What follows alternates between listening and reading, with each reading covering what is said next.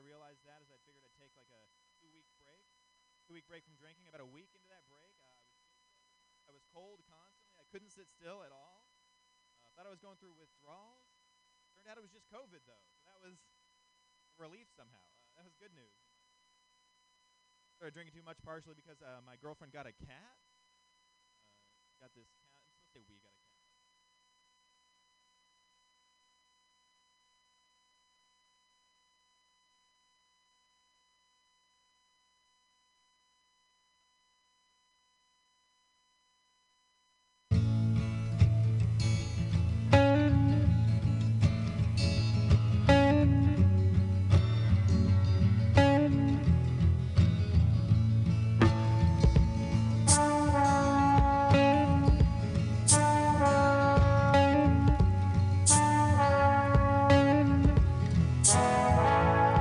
Was it a huntsman or a player that made you pay the cost, that now assumes relaxed positions and prostitutes your loss?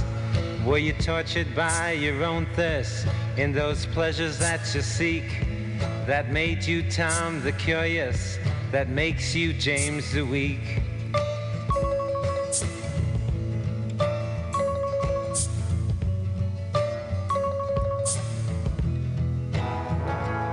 And you claim you got something going, something you call unique. But I seen your self-pity showing as the tears roll down your cheeks.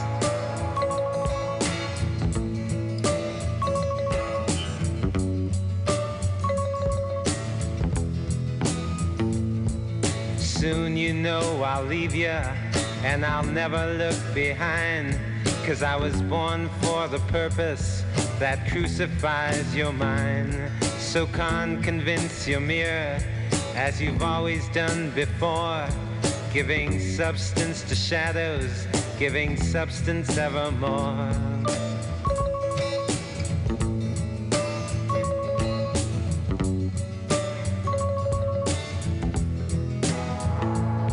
And you assume you got something to offer, secret shiny in you. But how much of you is repetition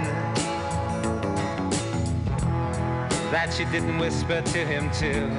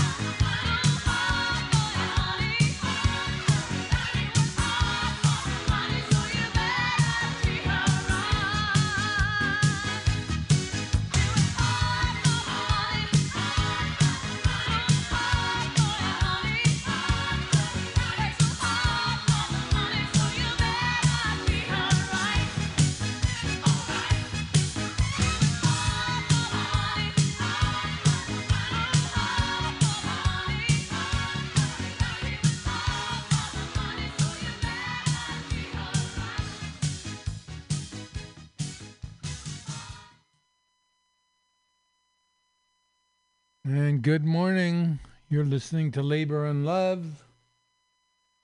This is the B coming to you from Mutiny Radio at 2781 21st Street. Every Saturday here from 10 to 12. Labor and Love takes place. A show by, for, and about working people where we tell you how it is. If one person gets $1 they didn't work for, someone else worked for $1 they didn't get. If you don't have a seat at the table, the negotiating table, that is, where you work, you're on the menu. And as Karl Marx said famously, labor is love. So that time, labor is life. All that time you're working is your life passing by. And if you don't have a seat at the negotiating table, someone else is making up what's going to happen in that time. And never, but never let anyone into your heart who is not a friend of labor. It's only a waste of time. Labor and Love Radio, where the labor meets the road. We started out with Sixto Rodriguez, Crucify Your Mind. And let your mind be taken over and crucified.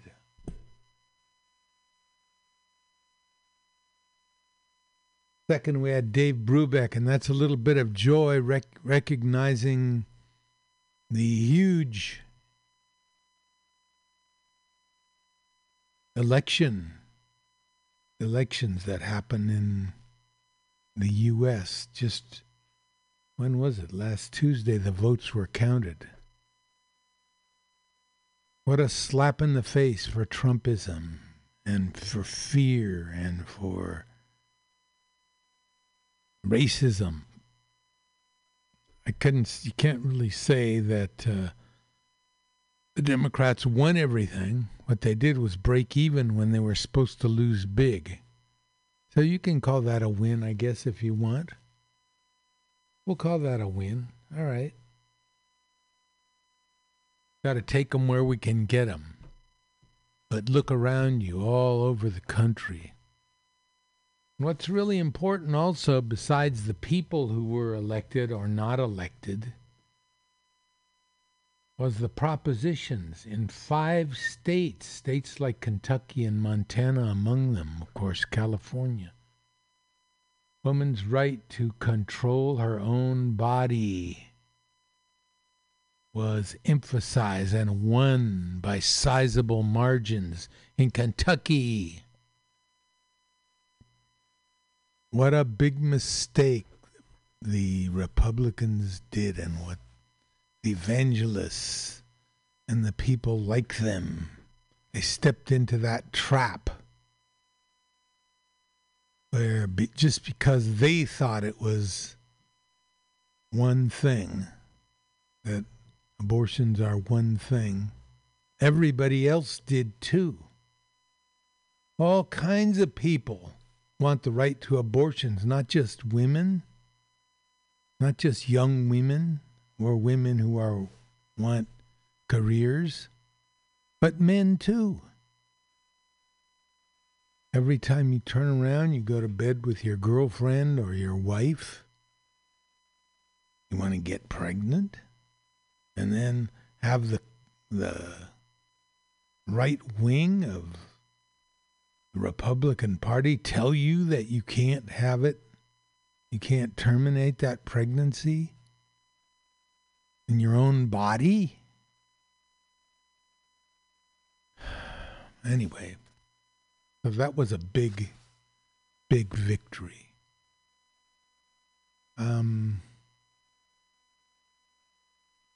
played Dave Brubeck Take 5 for a little celebration there. And then Hard for the Money, Donna Summer singing about those people, those individual people, those invisible people who service your hotel, who put new sheets on, who clean up after you. They work hard for the money, and we're going to highlight a union in Nevada that spearheads the progressive politics of that state. It's still up in the air as to whether that last Senate seat, second to the last Senate seat in Nevada, will be carried by Democrats or Republicans. A very close race there. What do we got for you today? Well, let's take a look.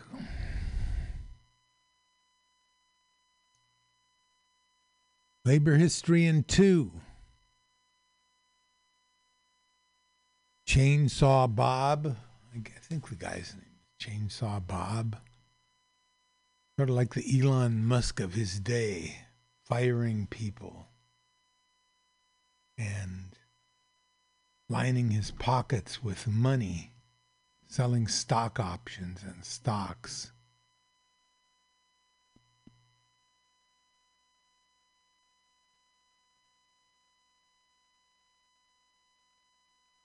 Okay, Radio Labor, our worldwide labor report. A little bit of talk about Sixto Rodriguez. It's quite a story if you don't know it. A man who was rediscovered years later by one of his daughters. And talk about workers in the Arab world. We're going to highlight the first recorded strike for pay in 1170 BCE. That's 3,000 years ago. The first sit-down strike. Okay, we're going to look at some spooky campaign ads, and there were some spooky ones from the Bituation Room. A background on the Culinary Workers Union, where it came from and what it's doing, what it's done.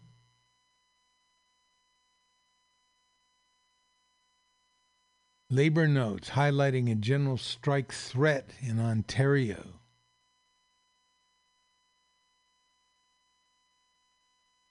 First Latina congressman in Illinois. She was elected. And then the World Cup in Qatar. What's going on behind the curtain, behind the hype? It's not a pretty story, believe me. And then Elon Musk. Musk said he was done selling Tesla stock back in August, before Twitter's legal action sealed the deal for a $44 billion takeover.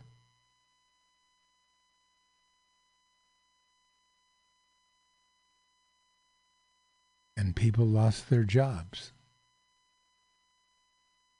We'll look into that. All right, let's get on now.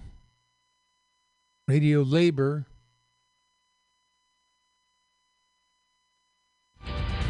This is a Radio Labor World Report recorded on Friday, November 11th, 2022. I'm Mark Boulanger. In the report this week, a special edition on the candidates for the position of General Secretary of the International Trade Union Confederation. The Labor Start report about union events and singing. Well, I'm going to tell you, fascists, you may be surprised. People in this world are getting organized. This is Radio Labor. I propose a strategic positioning of ITUC to be more progressive. My major objective is to make the ITUC stronger. Those are the candidates for the position of General Secretary of the International Trade Union Confederation, Kemal Ozkan and Luca Vicentini. The ITUC is the organization which represents national union centers, such as the Ghana Trade Union Congress and the AFL-CIO in the United States. It is holding its 5th World Congress in Melbourne, Australia, November 17th to 22nd, 2022. The Congress will see the retirement of Sharon Burrow, who has been the ITUC's General Secretary since 2010. She was the first woman to be elected to the position. I talked to Mr. Özkan and Mr. Vicentini about their plans for the ITUC. Mr. Özkan is a Turkish trade unionist and an Assistant General Secretary of the Global Union Industrial. I asked him what his priorities would be for the ITUC. Inclusiveness, democracy, and transparency will be our main values. It is my objective that all the national confederations strongly feel that they are a proud part of this great organization, regardless of their region, regardless of their size, regardless of their political tradition or culture. I am a passionate team leader. We will energize a strong culture and identity among staff members, uniting and motivating them around purpose, values, and strategic goals of the organization. For sure, a special attention will be given to increasing capacity around campaigning and organizing. With our joint energy, commitment, and dedication, and we can build a new chapter of proud history for the ITUC. I propose a strategic positioning of ITUC to be more progressive, a strong campaigner, and a strong negotiator with these simplified strategic goals, particularly under 3 big bullet points: fighting for rights, strong and advocacy, building union power and growth of our movement, and shaping our future through just transition. I propose a transformation in the functioning of the organization, transformation in the governance, making inclusiveness, transparency, democracy main establishments of the organization, transformation of the work of the leadership on a structure, a model of leadership with clear and visible definitions of roles and responsibilities. I wanted a transformation in the regional work with much more cooperation, coordination, and alignment with the regional organizations.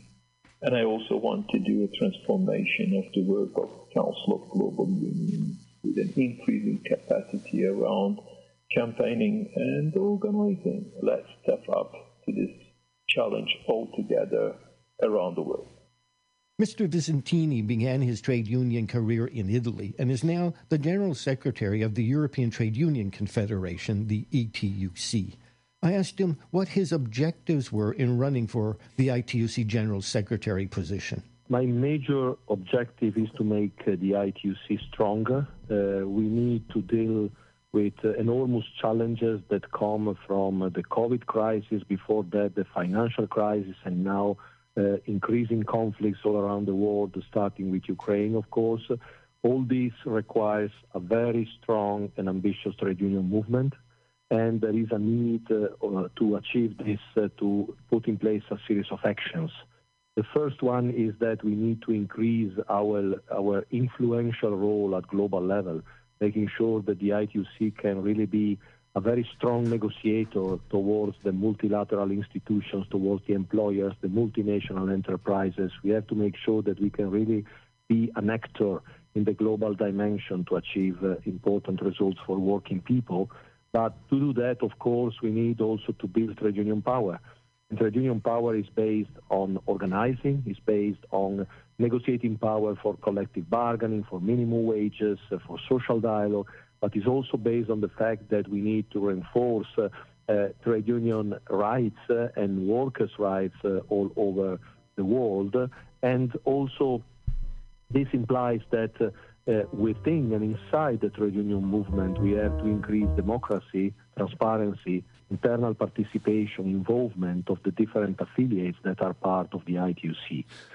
In this respect, it's important to reinforce the capacity of the headquarters and the staff and the elected team and the leadership of the ITUC to operate and to deliver results. but at the same time, it's also very important to make sure that we can empower the regions, we can involve the affiliates in the ITUC, in the different continents, to deliver more and better, and to make sure that they can be close to our members, to working people all over the world, and that the ITUC can be really perceived as an organization that is at their disposal, that can make a difference for them in practice on the ground. And for this to happen, of course, unity is also a fundamental element in the ITUC to be considered. This unity has to be reinforced. I think that because of the experience I have developed over the years, I'm active in the trade union movement now for more than 30 years, first at local and then national and then European level.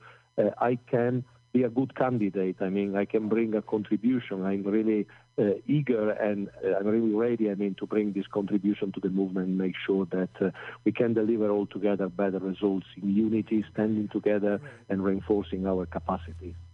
There seems to be a worldwide rise in right-wing politics, which in part consists of attacks on labor unions. Why is the right wing becoming more influential? Well, I think it's exactly because of the consequences of the neoliberal model. All this has brought, together with conflicts, of course, and wars and challenges to peace, these elements have really created enormous disruption, enormous crisis when it comes to the economy, but also when it comes to the social and living conditions for people. And when people see their jobs at risk, their well-being at risk, their salaries at risk, their families at risk, well, they react with anger and also with desperation to some extent. And this anger and desperation leads to the right wing to, deliver maybe populistic messages, but messages that can really catch up, with people needs and with people expectations, and the promises that come out from the right wing, from the neo-fascist movements, can be really seducing for people that are in a desperation situation, in a very bad situation in terms of economics and in terms of social conditions. Of course, these are just promises. These promises are not kept. We have seen that every time right-wing movement, neo-fascist movement gets into power, then it's always working people paying the price for this. Is again neoliberal policies and rights to be destroyed. And so we need really as trade unions to step up. To explain to working people that the promises coming from the right wing don't work, and that we have, on the contrary, to fight for a more progressive and inclusive political, economic, and social model. And this is based on workers' rights, but also on trade union rights. We need to fight our battle for this, and we have really to come together at global level as trade unions, together with civil society organizations and all democratic movements, to make sure that we can really defeat the far right everywhere in the world. Here with his report about union events is Labor Start correspondent Derek Blackadder. This week, our top story section included links to coverage of the demand by Polish and Ukrainian unions for the expulsion of the pro-invasion Russian Central Labor Body, the FNPR, from the International Trade Union Confederation at its upcoming global conference. The conference opens next week in Melbourne, Australia. We also carried news of general strikes demanding wage increases greater than the rate of inflation in Greece and Belgium, and many, many stories about the solidarity shown migrant workers in Qatar by footballers as they prepare for the start of the World Cup. And we had coverage of a report on the gains made by independent unions in Mexico in the past 2 years, and on the similar progress being made by their sister unions in Palestine.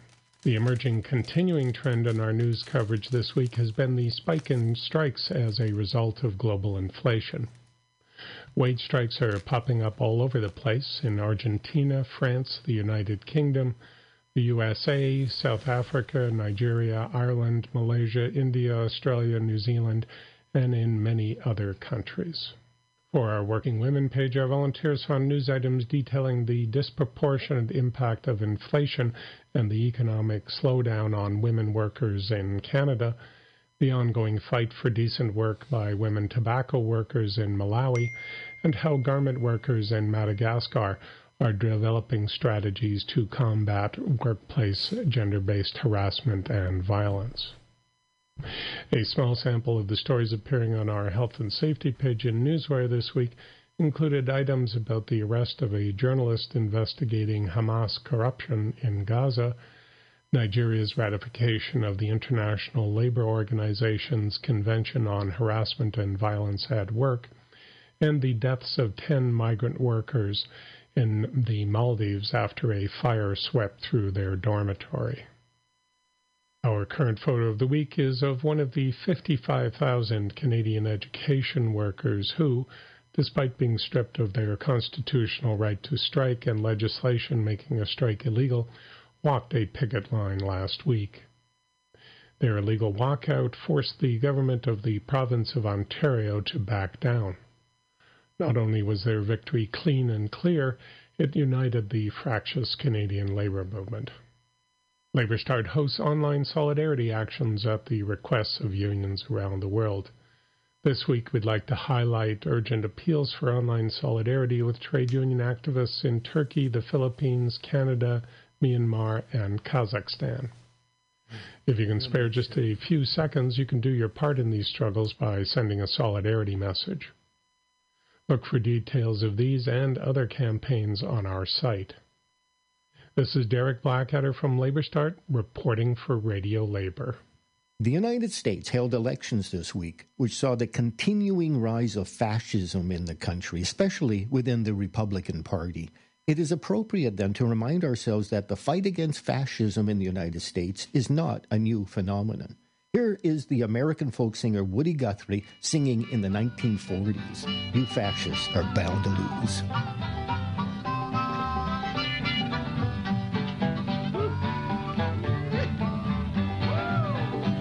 Well, I'm going to tell you fascists, you may be surprised.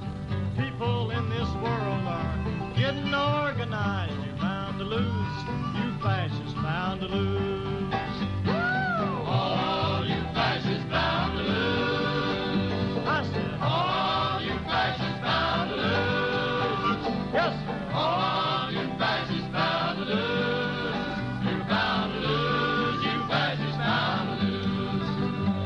There's people of every nation marching side by side, marching across the fields where 1 million fascists died. You're bound to lose. You fascists bound to lose. All of you fascists bound to lose. Yes, all of you fascists bound to lose. I said, all of you fascists bound to lose.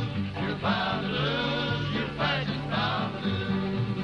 I said, all of you fascists bound to lose. Yes, sir. All of you fascists bound to lose. All of you fascists bound to lose. You're bound to lose. You fascists bound to lose. And that's it. Labor news you can use. You can listen to our daily newscasts and features at radiolabor.net. I'm Mark Boulanger. Thank you for listening. And remember, it's all about global solidarity.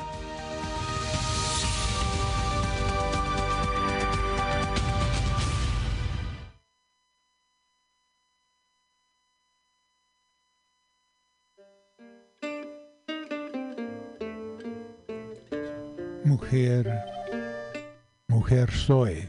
I am a woman by Las Cafeteras.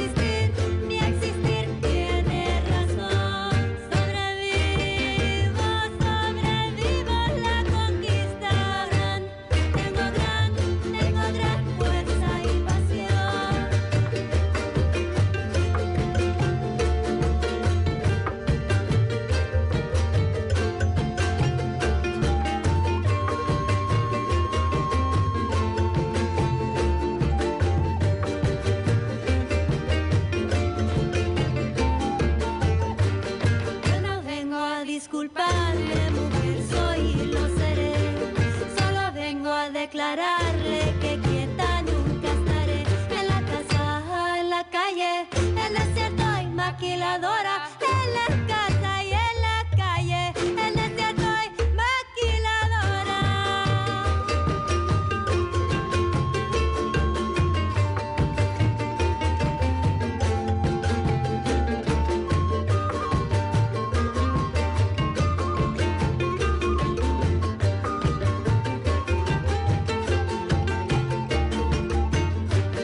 Yo no vengo a disculparme, mujer soy y lo seré. Solo vengo a declararle que quieta nunca estaré. En la casa, en la calle, en desierto y maquiladora. En la casa y en la calle, en desierto y maquiladora. Maquiladora.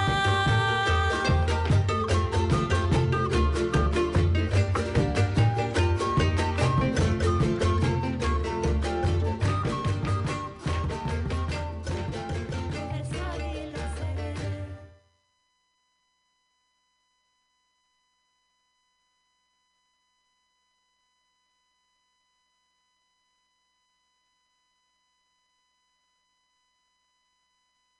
Gang, gang, breaking rocks and serving my time.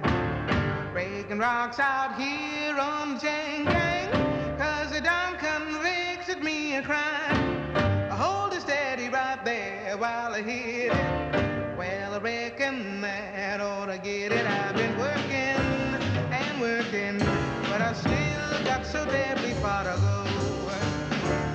I committed crime, Lord, I need crime of being hungry and poor. I left the grocery store and breathing when they caught me robbing a store. I hold it right there while I hit it. Well, I reckon that's gonna get it. I've been working and working, but I still got so terribly far to go. I heard the judge say 5 years labor on chain gang, you gonna go. I heard the judge say 5 years labor. I heard my old man scream, Lordy, no. I hold it steady right there while I hit it. Well, I reckon that ought to get it. I've been working and working, but I still got so terribly far to go.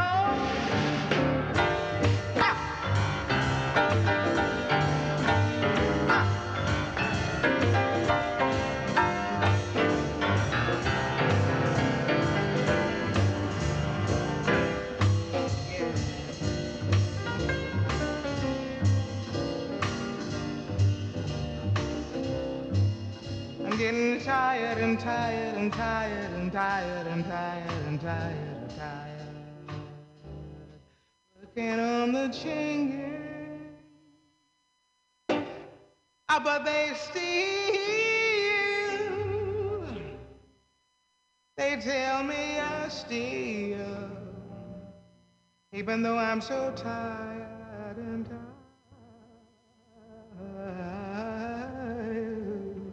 They tell me I still got so terribly far to go.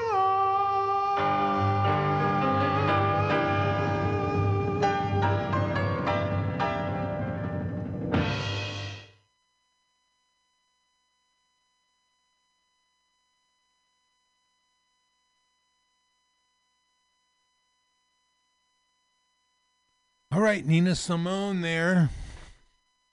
Nina Simone, like I hadn't known before. This is an album called Nina with Strings. Okay, I didn't especially hear the strings there, but they've got a nice, sweet picture of Nina Simone with a big grin on her face. Folksy Nina, 19 original classics. Nina Simone with strings. This would be before Nina Simone came into prominence as one of the biggest protest singers. one of the biggest singer of protest songs, and her work was inspired by real anger at the situation of Nina Simone and black people in general in America. And after a while, it kind of got to her the way it did like someone like Donny Hathaway, who Hathaway evidently killed himself because he thought white people were trying to kill him. He sort of went crazy. White people trying to kill him in America? Huh, wow. How did he ever get that idea? And the same road for Nina Simone, she became increasingly angry. Her message was not getting through. She would sit and play these anger songs, and white people would just clap. And the situation did not really improve. Although she did sing, her work was very effective in bringing that aspect of her life and the life of people of color in this country to the attention of a lot of people, including little white suburban guys like myself. Nina Simone. We'll be playing more of that album. The song was The Chain Gang, and it says Adderley on it. I wonder if that's Nat Adderley. The Chain Gang, of course, probably a relative of the song of Sam Cooke's beautiful song, Working on the Chain Gang. Okay, this is Labor and Love Radio. We still got a lot more to go. It's 10 minutes to 11. And I do want to get into this situation of Qatar. Reading more and more now about the World Cup, which is, of course, the number one sports event in the world, hands down, all over the world. Countries vie to host the World Cup, and it's not something they make money out of. They can't charge taxes to FIFA. FIFA is the ruling body, and I would invite you, if you want some background on this, to check out a movie on Netflix called FIFA Uncovered. And it tells the history of FIFA going back to the 1970s. And it is dirty. It's dirty. The way the FIFA directors extorted money and made money hand over fist, then they tried to use it to bribe one another against each other. It's something like Enron, or I mean, it's a big business, right? And at one point, after talking about a particularly egregious case of bribery, $10 million worth, guy says, well, this is how business is done all over the world. And he's right. This is the way it happens. So, let's see what we got on FIFA.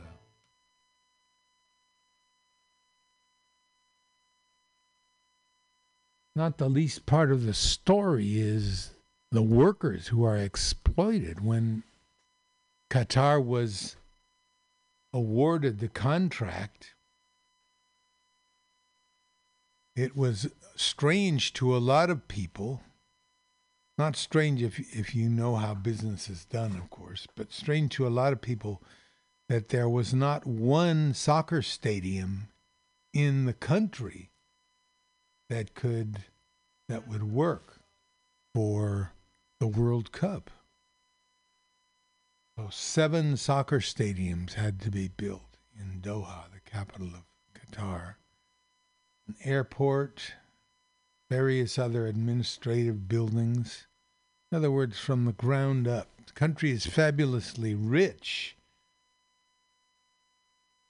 because of natural gas. So it's like another oil country. But here we go. FIFA.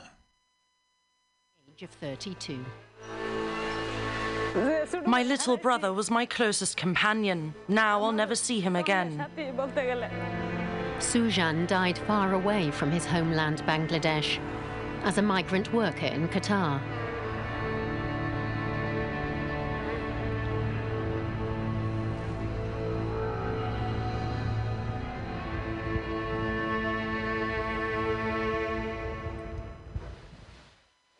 Taslima Akhtar has to take care of her mother. These days, the 65-year-old is weaker than usual. It's the anniversary of the death of Sujan, her youngest. He died exactly 2 years ago today. She used to talk on the phone with her younger brother every day, says Taslima. Sujan would often complain about the conditions in Qatar, the heat, the grueling work, that he wasn't receiving the agreed wage, that he often had to wait months to be paid. My brother was still so young. He went away to earn money, to give us a better life. We never dreamed he'd die so suddenly.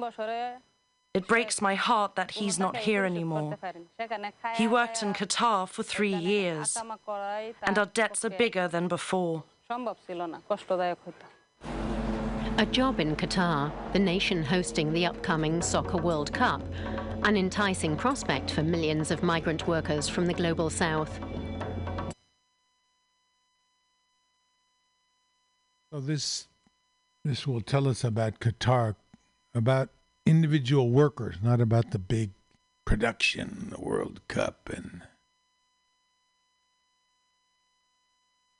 the wheeling and dealing.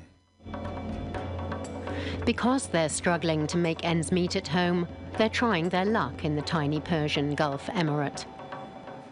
Qatar is one of the world's richest nations due to its immense reserves of oil and gas.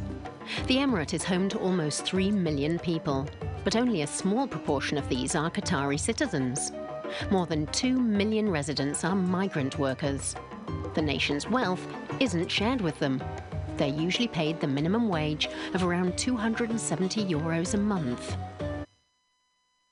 I'd just like to add that there are about 3 million people in Qatar, and some 90% of them are foreign workers. Among them are teachers. I know a woman who taught in Qatar for 2 years. And we'll talk a little bit more about her ordeal. But on with the film. Some 4,000 kilometers to the east, Jamal Mullah, the dead migrant worker's older brother, heads to his little shop. There's not much work here in Chagaiya, a village near the capital Dhaka. The shop is just enough for Jamal to keep himself afloat. To be able to send my brother abroad, we had to take out a loan and also borrow money from our relatives. And now we've no idea how we're ever going to repay it all. Workers are usually recruited through agencies in their home nations. Agency fees can often run into several thousand euros, and many take on debts to pay them. At the contract signing, agents promise a good wage and decent accommodation, but on arrival in Qatar, workers are frequently greeted with a very different reality. To this day, Jamal Mullah and his family don't know why Sujan suddenly died 2 years ago. One thing's beyond doubt: his wasn't an isolated case. Thousands of mostly young men have left for Qatar and not returned alive. It happened in the early hours of the 23rd of September, 2020. One evening, my cousin rang and gave us the news of Sujan's death. How did he die? We were told his teeth suddenly started hurting, and that he later died in hospital of a heart attack. On Sujan's death certificate, it says, acute heart failure due to natural causes, wording commonly used to cover up other potential causes of migrant workers' deaths, such as total exhaustion or heat stroke, says Amnesty International. We try and contact the company named on the death certificate, but it's not that simple. An internet search for Can Kubra trading and contracting draws a complete blank. We call the Qatari number on the death certificate. A man with an Indian accent picks up. He confirms that he works for Can Kubra, but when we ask for a name and an email address, the man just hangs up. Trade union official Dietmar Schäfers isn't at all surprised. What we're experiencing in Qatar is not unusual for the entire Gulf region. Specifically, people are working with several subcontractors, which makes it all the more difficult to follow the chain, often with dubious companies in the mix. The German official has been travelling regularly to Qatar for the past 9 years to assess working conditions in the emirate. Huge international pressure has resulted in genuine improvements on official FIFA building sites, says Schäfers. Nevertheless, more needs to be done to address some of the less visible deficits, he adds. Qatar has initiated reforms, and now it simply needs to enforce them more stringently. For example, with a great many more inspectors and much more severe penalties for non-compliance with the new laws. Officially, during the hottest summer months, no one is allowed to work outside in the middle of the day. But where there's no plaintiff, there's no judge. The violations are possible because most migrants find themselves at the mercy of their employers, owing to a perfidious sponsorship system known as kafala. And this is how it works. To be allowed to enter Qatar, foreign workers need a local sponsor. Usually that's the employer. As a sponsor, the employer determines the right of every migrant to live and work in the country. Often employers even confiscate their workers' passports. If a worker wants to change his job or leave the country, he needs his sponsor's permission to do that. A form of modern slavery, say human rights organizations. Officially, the Qatari government has abolished the system, but it's not being effectively monitored. And we're still seeing many cases where passports are being retained and employees can't leave the country when they want. The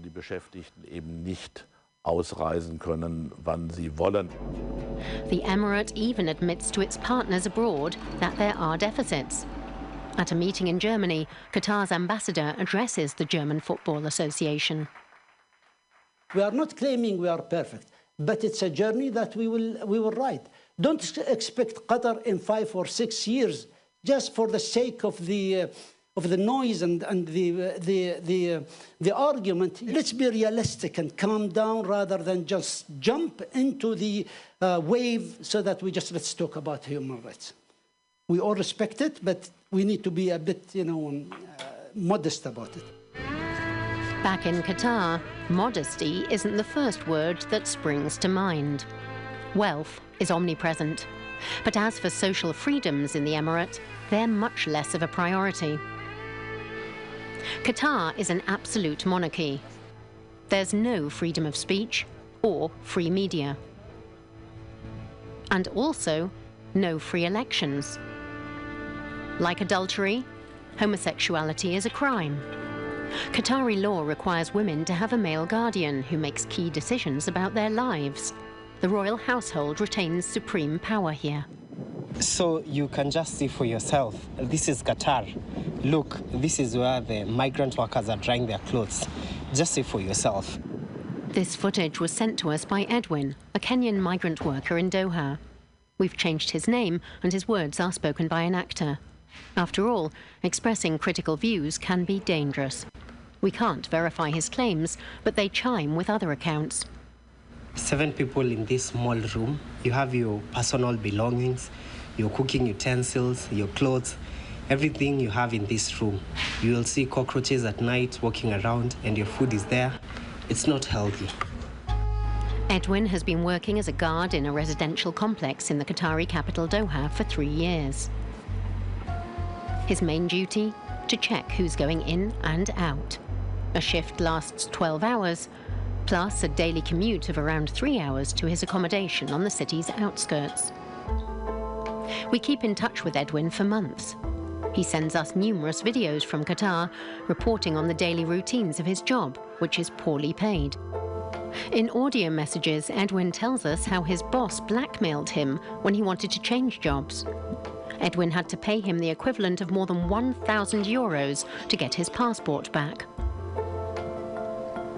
When you go inside the director's office, he tells you you have to leave your phone in the secretary's area because they know you might put your mobile phone on recording mode. If something happens, you don't have proof. Then he tells you you have to pay, which is illegal. I got an email from this company called Unison.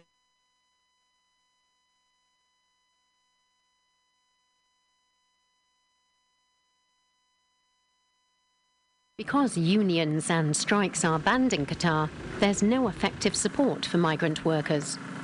Complaint handling authorities only exist on paper. But in Edwin's homeland, Kenya, there's someone offering assistance. You are allowed, or you are supposed to have your passport with you, your phone, and they're not supposed to take it away from you. You know, that is wrong. Kenyan national Malcolm Bidali worked as a guard himself for 3 years in Qatar. Because he complained about the poor living and working conditions on social media, he was arrested and detained for a month in Doha jail. Today, he's fighting for improved migrant workers' rights. From Nairobi, where he and a colleague founded the organization Migrant Defenders. Humans have been migrating ever since the dawn of time. So I'm not dissuading anyone from traveling. What we are trying to do is to kind of put in place like ethical migration. We would use campaigns and advocacy, you know, inform the public, inform stakeholders, inform, you know, all these things. Keep it out there, you know, just information. You know, we can't just like sit like with the hands behind our back and all that. If we do nothing, the situation remains the same. Back in Bangladesh, on the anniversary of Sujan's death, the men of the family go to the cemetery to remember the young man.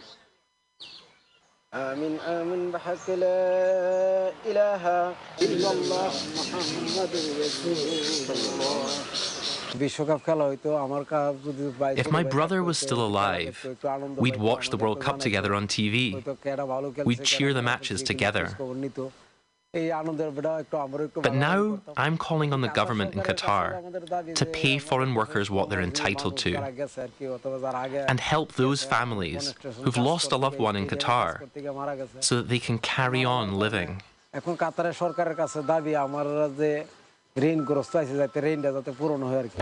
Human rights organizations and many national soccer associations are now calling on FIFA and Qatar to set up a compensation fund for Qatar's guest workers. But the world soccer governing body has yet to fully commit to the idea. Which begs the question, when the final whistle calls time on the final match in Qatar, what will the world remember about these championships? The Soccer World Cup wants to succeed, whatever the costs.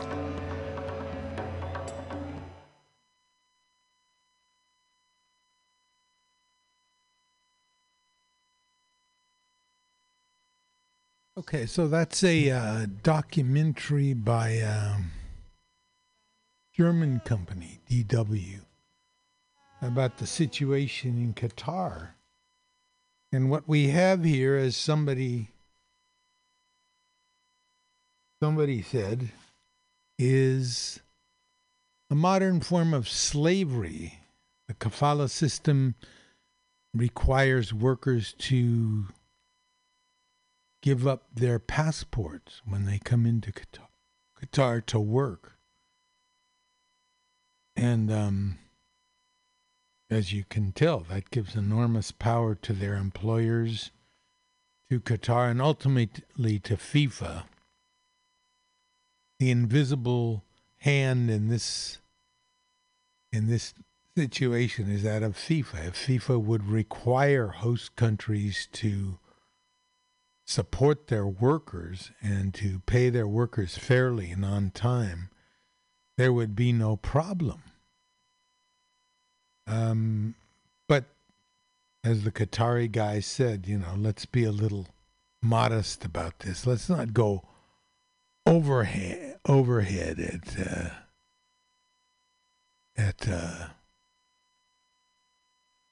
here's the opposite side. Here's Qatari's side, the dark side of the World Cup.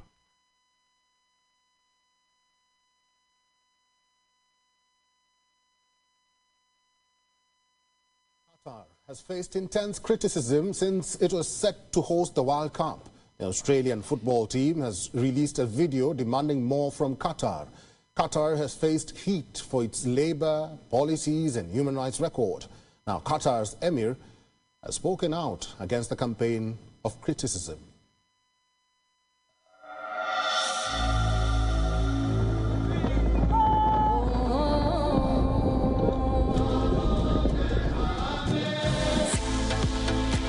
The 2022 Football World Cup begins in Qatar next month. Ever since the country won its bid to host the marquee event, it has faced criticism. Criticism about the way it treats workers. Criticism about its human rights record. Criticism about its rules on alcohol consumption. And criticism about its attitude towards the LGBTQ community. The West Asian Kingdom has had enough. Its ruler, Sheikh Tamim bin Hamad Al Thani, has hit out. We initially dealt with the matter in good faith and even considered some of the criticism as positive and useful in helping us develop aspects of ours that need to be developed. But it soon became clear to us that the campaign tends to continue and expand to include fabrications and double standards that was so ferocious that it has unfortunately prompted many people to question the real reasons and motives behind this campaign. The Emir's accusation of relentless criticism isn't unfounded. Let's take a look at some of the most recent criticism. We'll start with a video released by members of the Australian football team. Over the last 2 years, we have been on a journey to understand and learn more about the situation in Qatar. We are not experts, but we have listened to groups such as Amnesty, FIFA, the Supreme Committee, the International Labour Organisation, FIFPro, and most importantly, the migrant workers of Qatar. We have learned that progress has been made both on paper and in practice. The kafala system has largely been dismantled, working conditions have improved, and a minimum wage has been established. Whilst the reforms established in Qatar are an important and welcome step, their implementation remains inconsistent and requires improvement. We have learned that the decision to host the World Cup in Qatar resulted in the suffering and in the harm of countless of our fellow workers. These migrant workers who have suffered are not just numbers. Like the migrants that have shaped our country and our football, they possess the same courage and determination to build a better life. As players, we fully support the rights of the LGBTI+ people. But in Qatar, people are not free to love the person that they choose. Addressing these issues is not easy, and we do not have all the answers. We stand with FIFPro, the Building and Woodworkers International, and the International Trade Union Confederation, seeking to embed reforms and establish a lasting legacy in Qatar. Danish footballers are not travelling with their families. The Danish Football Association said they want to contribute as little as possible to Qatar's profits. This is to protest Qatar's human rights record. The French Football Federation has said it would send a delegation to Qatar. This would be to check on the working conditions of migrant workers. The United States has publicly urged Qatar to be patient with football fans. We want to make sure, and I think we've said this publicly, we want to make sure that law enforcement for the Qataris is in the right place. We want to make sure that in the ministries there is a level of patience and tolerance for what the world brings when you invite the world to your country. Qatar says it has been trying to change things in light of the criticism. The country, which usually does not allow alcohol, will have areas for drunk fans to sober up. The country has made progress in its labor rights, though it admits there are still some lapses. It has said that LGBTQ fans coming to the country will not face persecution of any sort. But its promises have not been enough to end the criticism. It seems tensions have devolved into a clash of cultures. An orthodox Muslim-majority nation hosting the World Cup is dealing with the expectations of liberal Western nations. The critical nations weren't always as liberal as they are now. Qatar too has progressed and continues to move forward. But it seems the progress is not fast enough for the Western nations. West Asia Bureau, FION, World is One.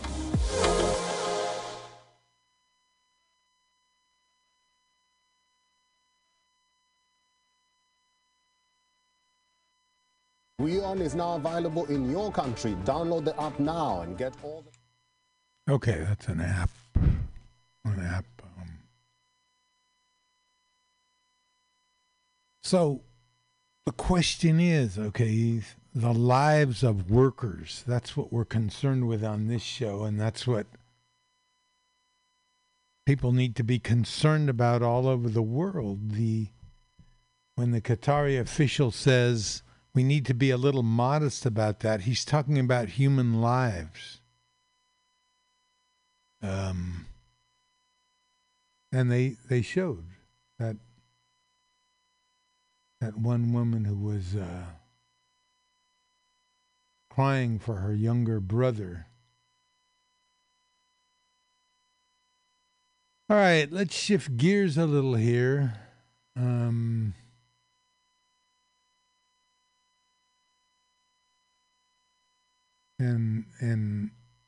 talk about other aspects. The Culinary Workers Union. Now, the Culinary Workers Union in Nevada, which is one of the most successful unions in the country. They've been crucial to the turning of Nevada from a red state into what people call a purple state. Recently in Nevada, governor's race was won by a Democrat who was backed by the union. There's a hot race between the senator, and we'll see how that comes out. With that goes a big chunk of influence in the coming Senate.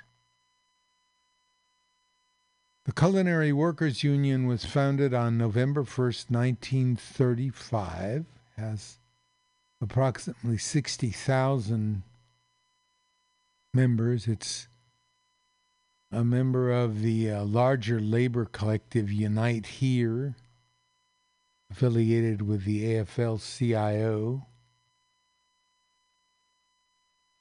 Members include a variety of occupations organized along craft lines, working in restaurants, hotels, and laundries, in the casinos in the Las Vegas metropolitan area, and Reno, as well as McCarran International Airport and Valley Hospital Medical Center.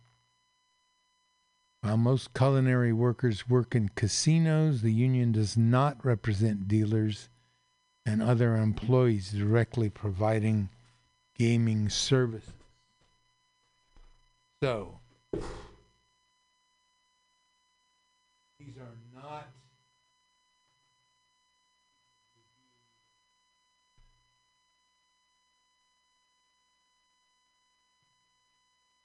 are not the people who deal you those cards in 21 and who always seem to be a step ahead of you.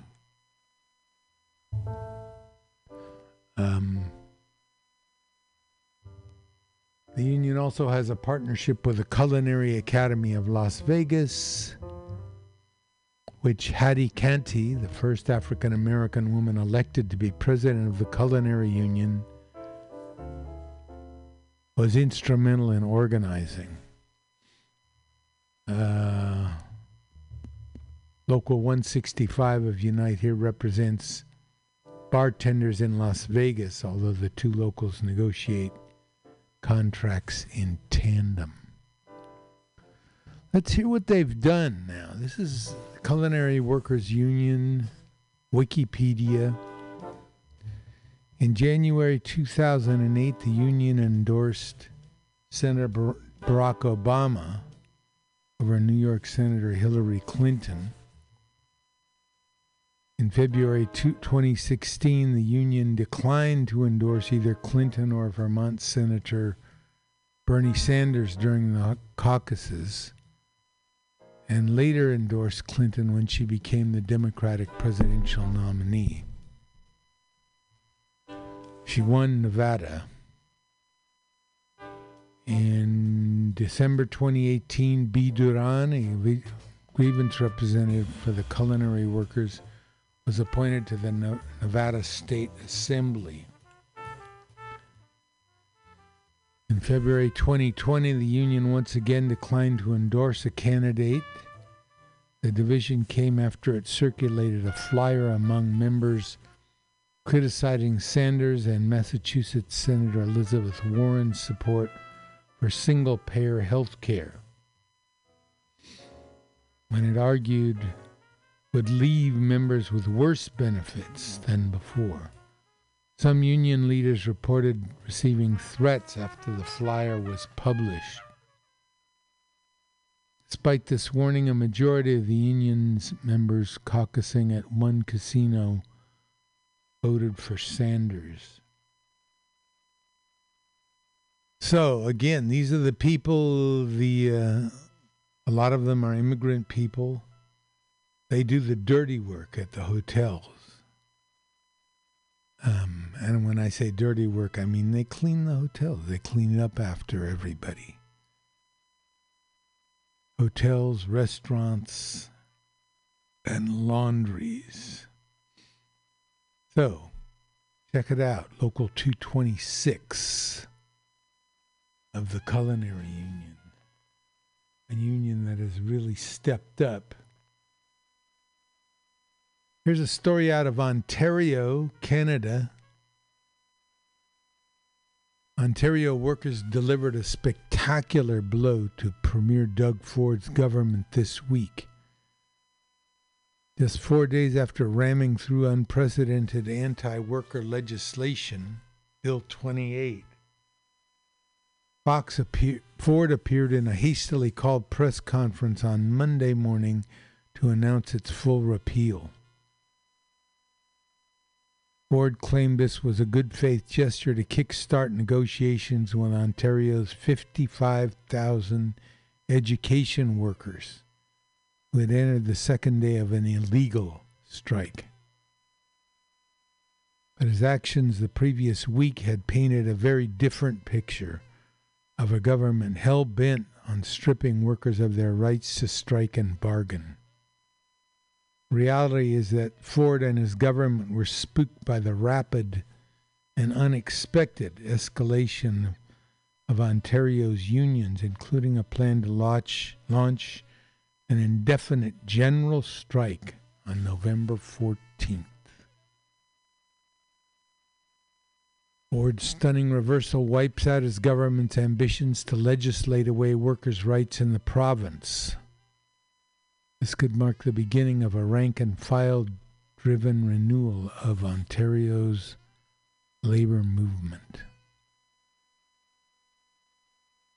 So check that one out on the Labor Notes website.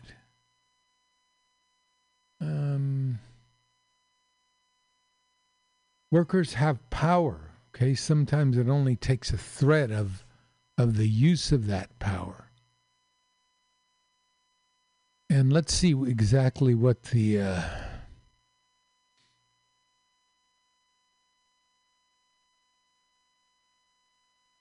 Bill 28, let's see. Ford spoke slowly and deliberately. His tone was conciliatory despite some cheap shots. He said Bill 28 would be repealed, but only if education workers called off their strike. At first, the magnitude of Ford's defeat was not obvious. Many unionists were anxious to announce the escalation and turn their attention to building it. The scale of success came into view.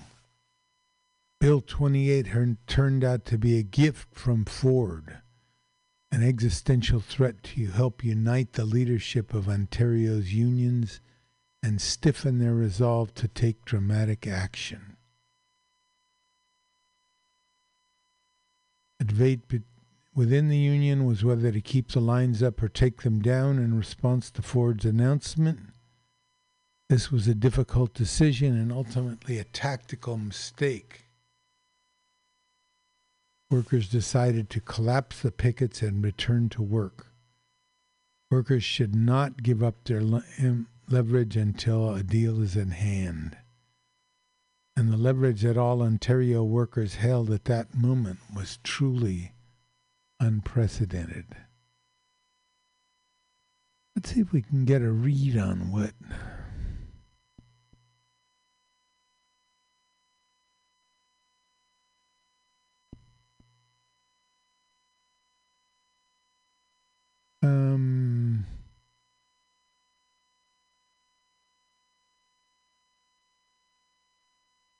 from the moment of the bill. Okay, it doesn't really exactly say what Bill 28 was. Okay, here we go. Besides imposing a concessionary contract on the lowest paid workers in the education system, it invoked a notwithstanding clause of the Canadian Charter of Rights and Freedoms to prevent any challenge to the bill, criminalize all strike activity, and override rights protected in Ontario's Labour Relations Act and Human Rights Code.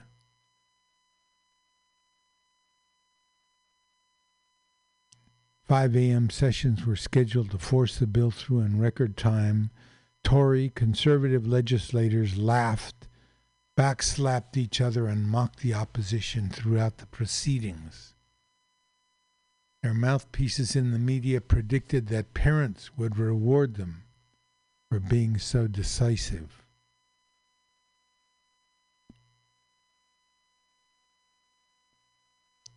But the fuse that lit the tinderbox of Ontario's Labour Union was keeping students in Class Act.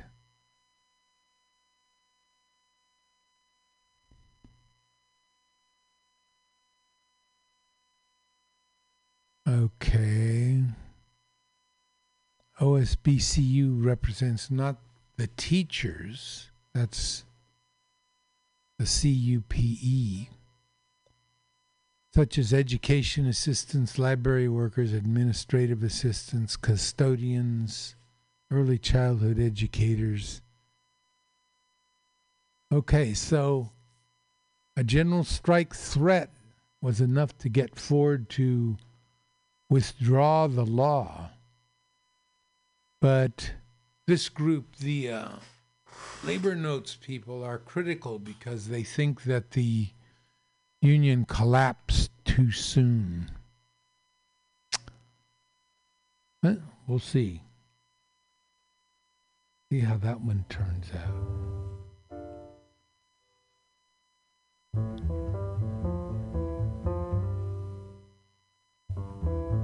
Okay, it's about 11:25. What have we got left here? First strike of ever. Campaign ads. Let's play that one. These are spooky campaign ads that Republicans ran in the run-up to the election. Republicans specifically are pulling out some of their spookiest advertisements to drum up fear about their challengers in the race. And so I want to just a little smattering of my faves and getting you guys' thoughts on all of them. So maybe we can have a winner at the end. Who was the scariest? All right, so this is Scare Tactics.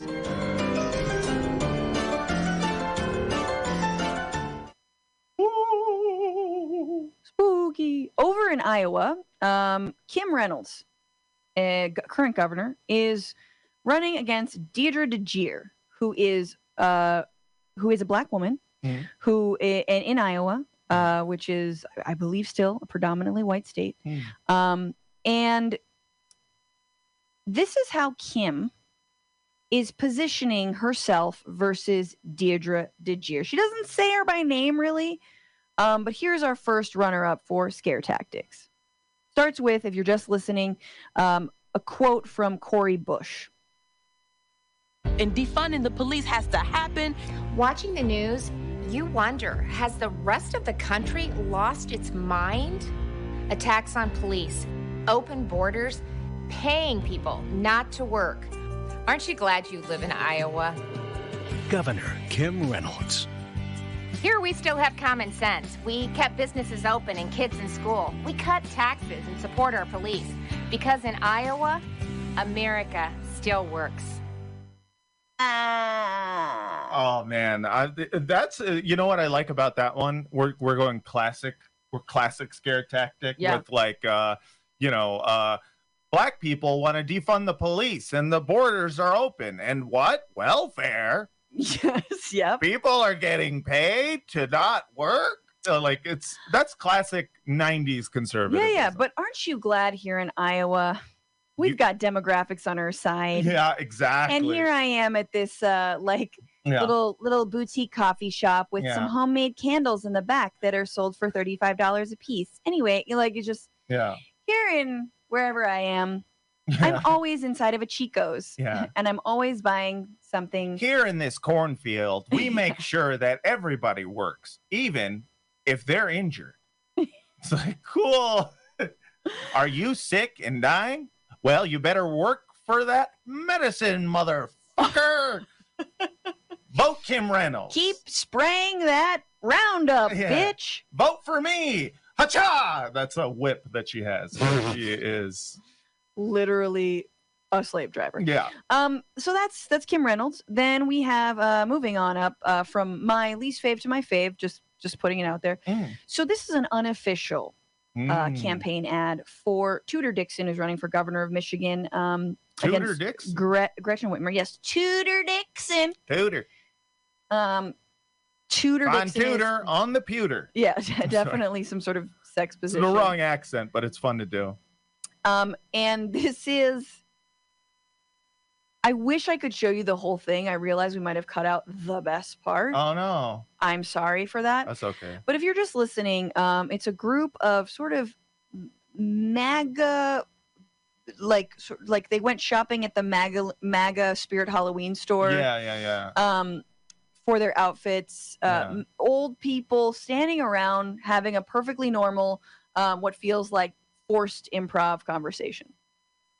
Hey, have you seen the TV ads with the governor talking about the great things she's done for Michigan? She's a liar. Whitmer can say what she wants, but we live here. Just look around, man. During COVID, Whitmer locked down businesses like the Owasso Barber and put one woman from Holland in jail.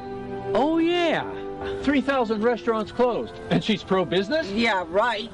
And what about those higher gas and food prices? Our schools were closed for almost 2 years. Poor kids. Okay. I'm voting for the other chick. What's her name? Tudor Dixon. Okay, let's roll. Watch out for potholes. Whitmer never kept her promise to fix the damn roads. I mean, unbelievable on so many levels. Round of applause. First of all, you're right about they look all so unnatural. They like. And what about like MAGA hot top? They went to cop topic and they and they got like, let me get one American flag bandana headscarf and 3 default leather jackets. But I don't ride a bike. We'll just put them in the background. Oh my God. And Terry? My favorite part is they say Gretchen Whitmer's name like 10 times. And then the one time where they're supposed to say Tudor Dixon, it's just like, sorry. I'm sorry, everyone. You're killing me. No, they don't say her name. They say, what about that other chick? Well, yeah, first of all, that was great. But also, they all say her name at the same time. And it's just, everyone, I'm giving fair warning. No.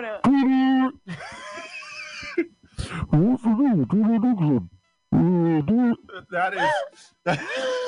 Tudor Dixon. And just like the amount of reversing. I thought if they did it loud, it would be good for the sound. Lesson learned. Oh, God, watch out for them potholes. Just like, and you know, fix but the damn Josh skateboarders on the sidewalk. I feel like this is what Josh was talking about in terms of, you know, we need to make attractive, like, campaign ads. Yeah, no, I mean, it helps. It has heart, head, and funny bone. And funny. Well, here's I think it's got those 3 things. Honestly, it does have those things. Like, to me, I'm like, that is kind of a good ad, even though, I mean, it won't be effective in that it doesn't, I don't know who that was for. Right. And there was like, just the name of the Republican party in that particular region. But right. Yeah, that was incredible. So good. Oh my God. Okay, so we have 2 more. I don't know. That one maybe was even better, but this is short and sweet. Here we go. This is from Louisiana Senator John Kennedy. Here we go.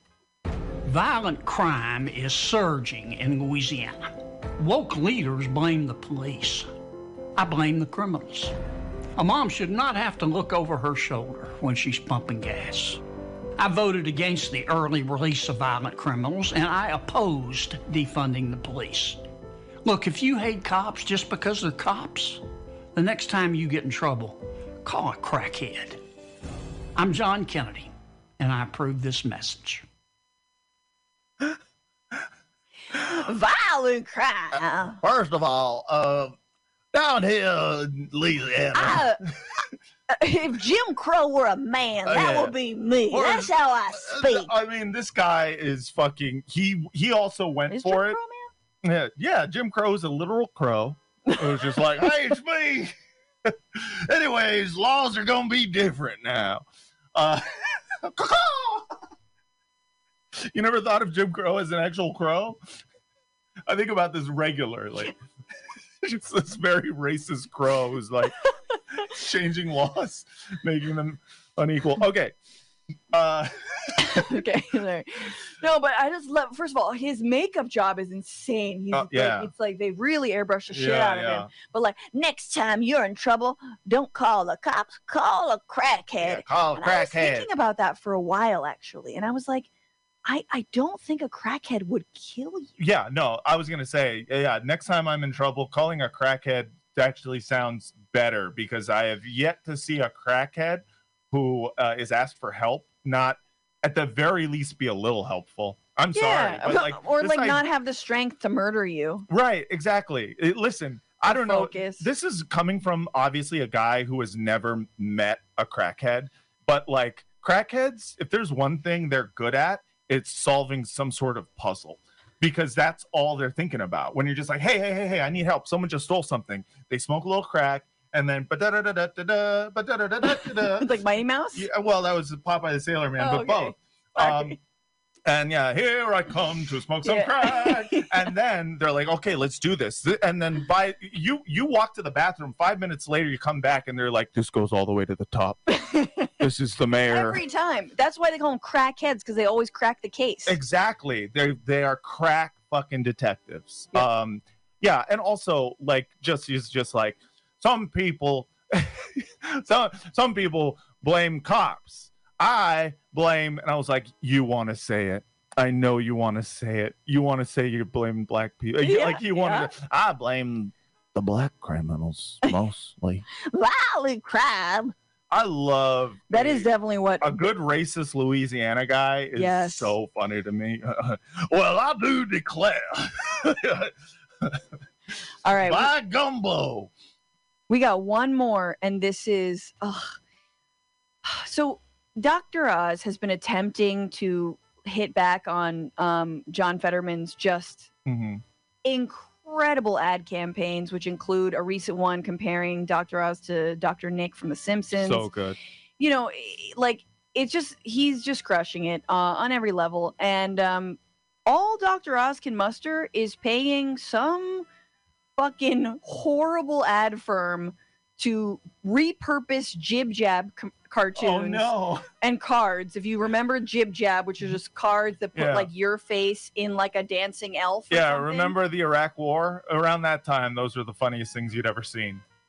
Mostly because the Iraq War. Things were pretty dark back then. Yeah. We laughed at whatever. We laughed at literally anything. So Quiznos commercials were funny to us then. Here is that attempt to just nail Fetterman to the cross. And prisoners free while borders overflow. Soon may the Fetterman come to bring us radical socialism. One day when the nation is done, we'll wish we'd told him no. Soon may the Fetterman come to bring us radical socialism. One day when the nation is done, we'll wish we'd told him no. Oh God, that is a little bit of a Planet of the Apes thing at the end, where it looked like the Statue of Liberty was just covered, was like broken in the ground. I'm not like sure. why is it apocalyptic? Yeah, I guess bring us radical socialism. I kind of into that. Yeah, like, first of all, slaps. Yeah. We wish you told him no. The no part is the only part I actually don't like. Told him more is what I would have said. We need more of that radical socialism. It's amazing how many there's such obvious misses for some of these rhymes, or like they're just right there to pick up off the ground, and like you just fucking left it. As an expert in doing like parody songs, mostly about The Wire and The Sopranos, I gotta say, like, I respect the choice because the Fetterman part does kind of work with the song, but the wish we told them no part is just like doesn't work. And also soon may the Fetterman come to bring us radical socialism. I like that though. Yeah, I mean, I like the message and I like the music. Yeah, and I think the funniest thing about this is that's that song that everyone is doing on TikTok. That is like the sea shanty. That's what they're hoping will happen. Right. And I'm like, hey, I don't know if you guys know this, but your constituents, Dr. Oz, they don't know what the fuck a TikTok is. So really, they're just like, what's this song? They don't get the parody song. And trust me, as a guy who has done parody songs of obscure Panda Bear B-sides for the Wire podcast, people don't like when they don't know the reference song. What's going on, Frantifa? If you haven't already, subscribe to this channel right now. Hit that button. And also, you can become a patron and support the show every single week. Get access to bonus episodes and exclusive merchandise. Patreon.com/bitchuation. We go with Francesca Fiorentini and Matt Lieb, I think his name is, showcasing some of the weirder campaign ads that were put on by right-wing people. Not much you can say about those things. A beautiful line from the John Kennedy one was, the next time you need help, you're worried about police brutality, call a crackhead. And this is coming right out of anti-hippie. I remember this as a sign, anti-hippie in Pacifica. If you're worried about police brutality, next time you're in trouble, you need help, call a hippie. So basically saying that if you're against police and there are things that police do that you object to, you have no right to the protection of society. And on the surface of it, it sounds like, quote unquote, common sense. But of course, the minute you scratch it and look underneath, you realize how terrible it is, how that point of view means as long as you have to be pro-government in order to be protected. A strange point of view. So, okay, we started out this show with Sixto Rodriguez, and I want to finish it with him as well. Sixto is a Mexican-American singer-songwriter from Detroit, Michigan. His career was initially met with little fanfare in the United States. He found success in South Africa, in Australia, and in New Zealand. Unbeknownst to him, for decades, his music was extremely successful and influential in South Africa, where he is believed to have sold more records than Elvis Presley, as well as other countries in southern Africa.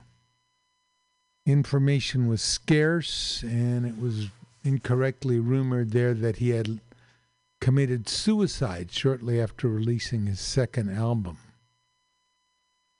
In the 1990s, determined South African fans managed to find and contact Rodriguez. A lot of it was through his daughter, who made a big effort who heard his song being played over the internet on a South African station. And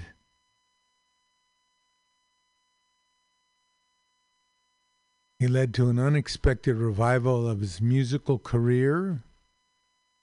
This was told in the 2012 Academy Award-winning documentary film Searching for Sugar Man. He was singing Sugar Man, maybe referring to drug dealers within prisons, but it became connected to the anti-apartheid movement in South Africa.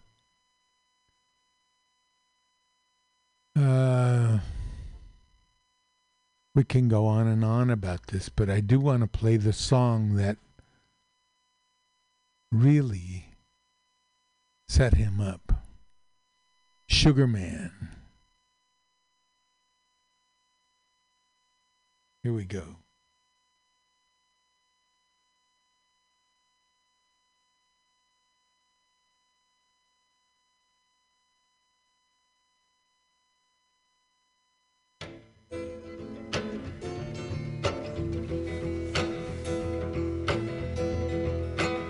Sugar man, won't you hurry?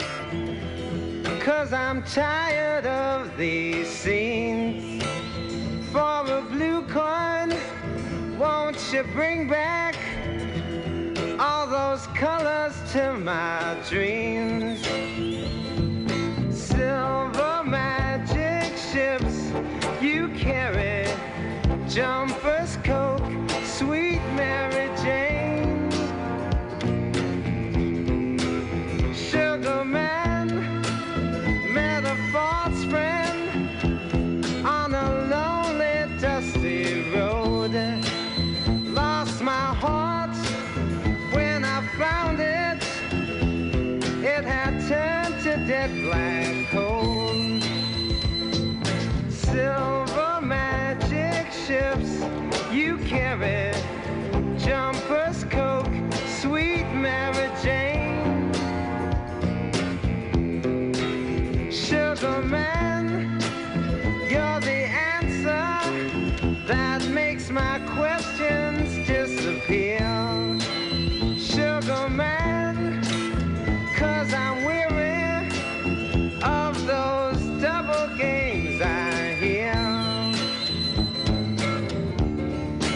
Sugar man, sugar man, sugar man, sugar man, sugar man, sugar man, sugar man.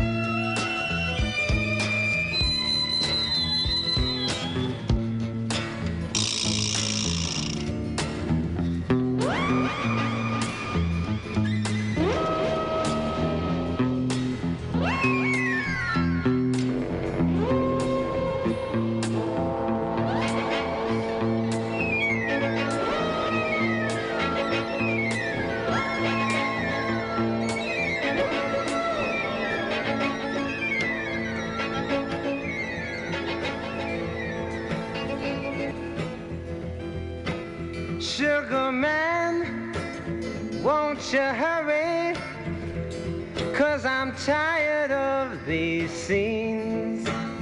For a blue coin, won't you bring back all those colors to my dreams? Silver magic ships you carry, jumpers, Coke, sweet Mary Jane. Sugar man, met a false friend on a lonely, dusty road. Lost my heart when I found it. It had turned to dead black coal. Silver magic ships you carry, jumpers, Coke, sweet Mary Jane. Sugar man, you're the answer that makes my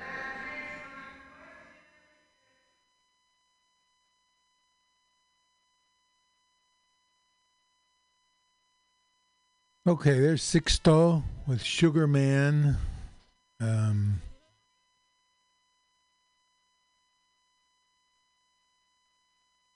And let's see.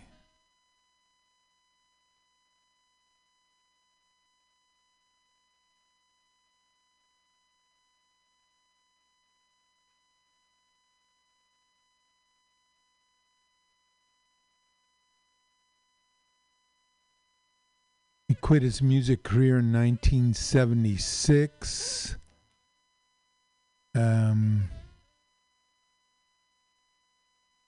Lives in Detroit.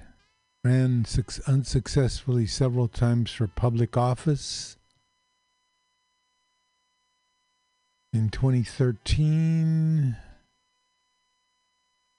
he was in discussions with Steve Rowland, although he remained relatively unknown. Yada, yada, yada, yada. Despite his success abroad, Rodriguez's fame in South Africa had remained unknown to him until 1997, when his eldest daughter, Ava, came across a website dedicated to him. After contacting the website and learning of his fame in the country, Rodriguez went on his first South African tour, playing 6 concerts before thousands of fans. Okay. Be that as it may, it's time for us to get out of here. Remember, have a good week and good work. If one person gets $1 they didn't work for, someone else worked for $1 they didn't get.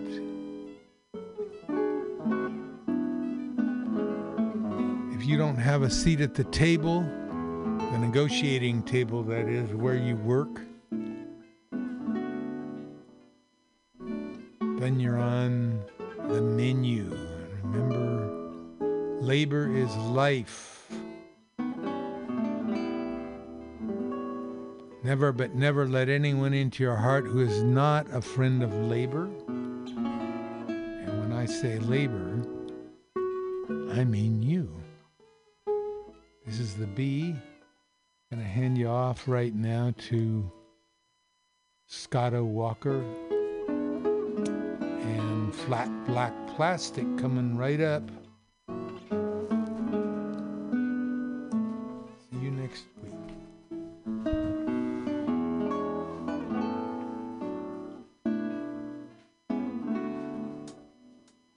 Let's watch a full-length movie on YouTube with Mike Spiegel.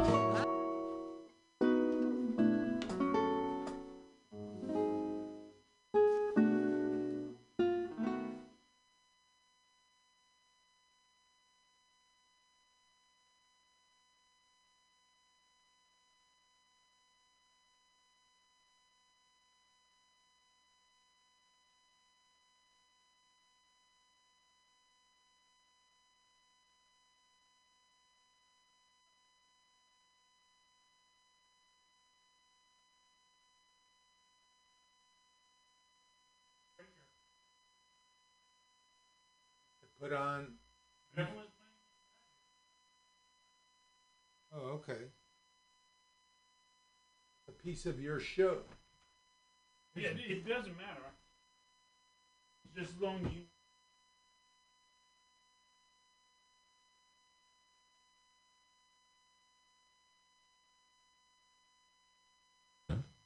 Shri Ma, which respectfully addresses the Divine Mother. Kali Ma. Get my excess money. Record for $2. You're gonna meet Jay. You'll like Jay. Oh, man, he's obviously not here.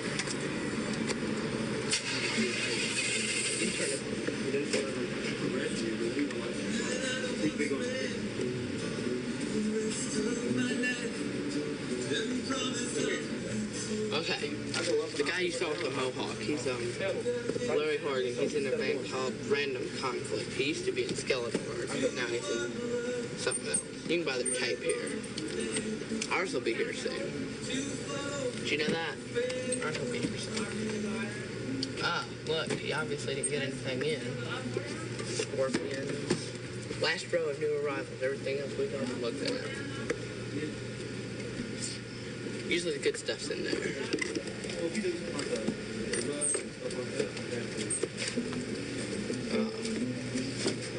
Seem to see nothing different. My favorite group, personally. Ooh! No, for real, I shouldn't make fun of them. Where's my favorite group? Nice cover. That's all. They have all kinds of stuff. You name something, it's probably had it in. Ozzy? Yeah, Ozzy Osbourne.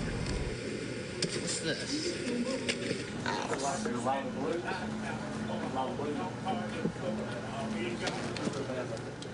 Tron. Queen's right.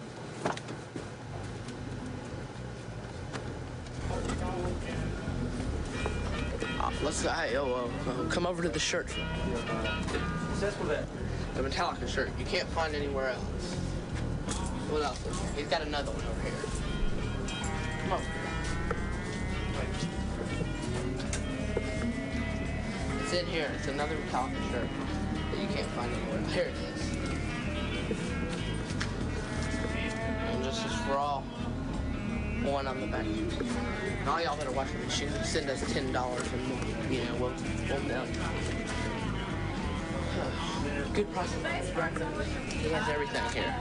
Now we're going to the camp.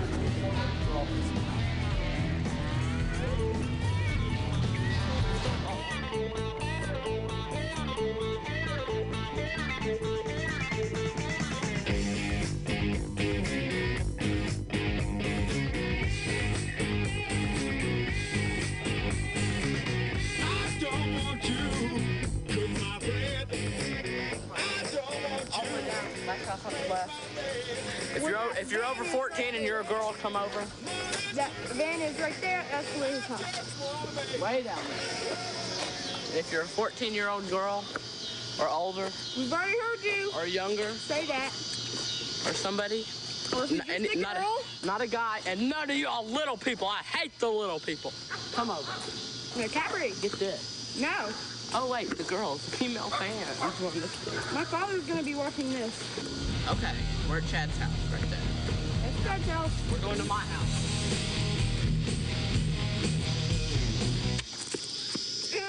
Where's Swansea?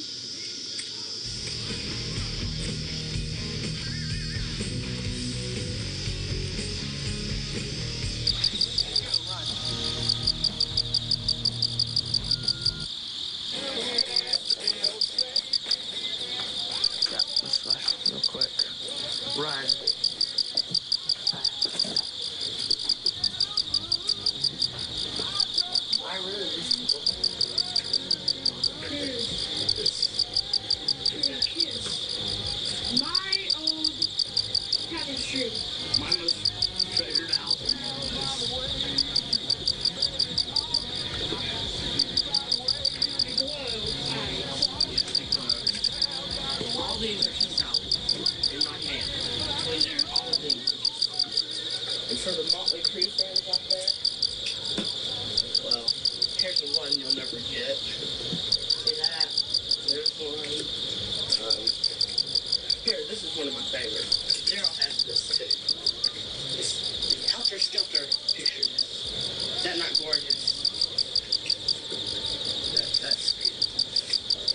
new album.